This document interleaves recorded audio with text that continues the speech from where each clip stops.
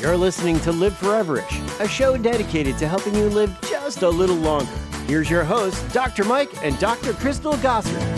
Hi, Dr. Crystal here. In case you missed it, our last podcast was all about food order or meal sequencing as a way to help you manage your blood glucose levels, to maybe even help with weight management. And you may be wondering, well, Dr. Crystal, what do you mean by that? And really, we know that the quantity of food has an impact on blood glucose levels. We know the types of food, like carbohydrates, simple carbohydrates, when consumed, can influence blood glucose levels.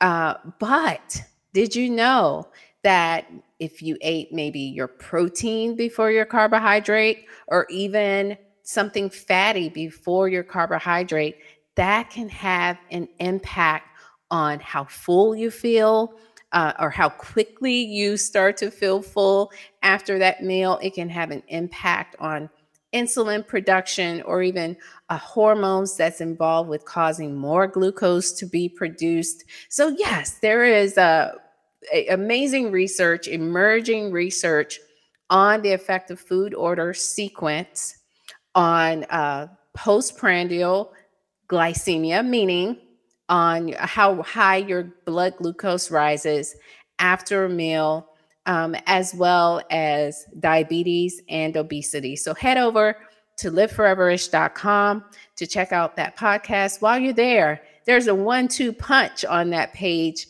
Make sure you subscribe, give us your email address, as well as make sure you subscribe to your favorite listening outlet where you like to listen to podcasts. Of course, liveforeverish.com. Make sure you give us comments, and make sure you come back for more every Monday, every Wednesday. Liveforeverish.com. I'm Dr. Crystal. Thanks for listening.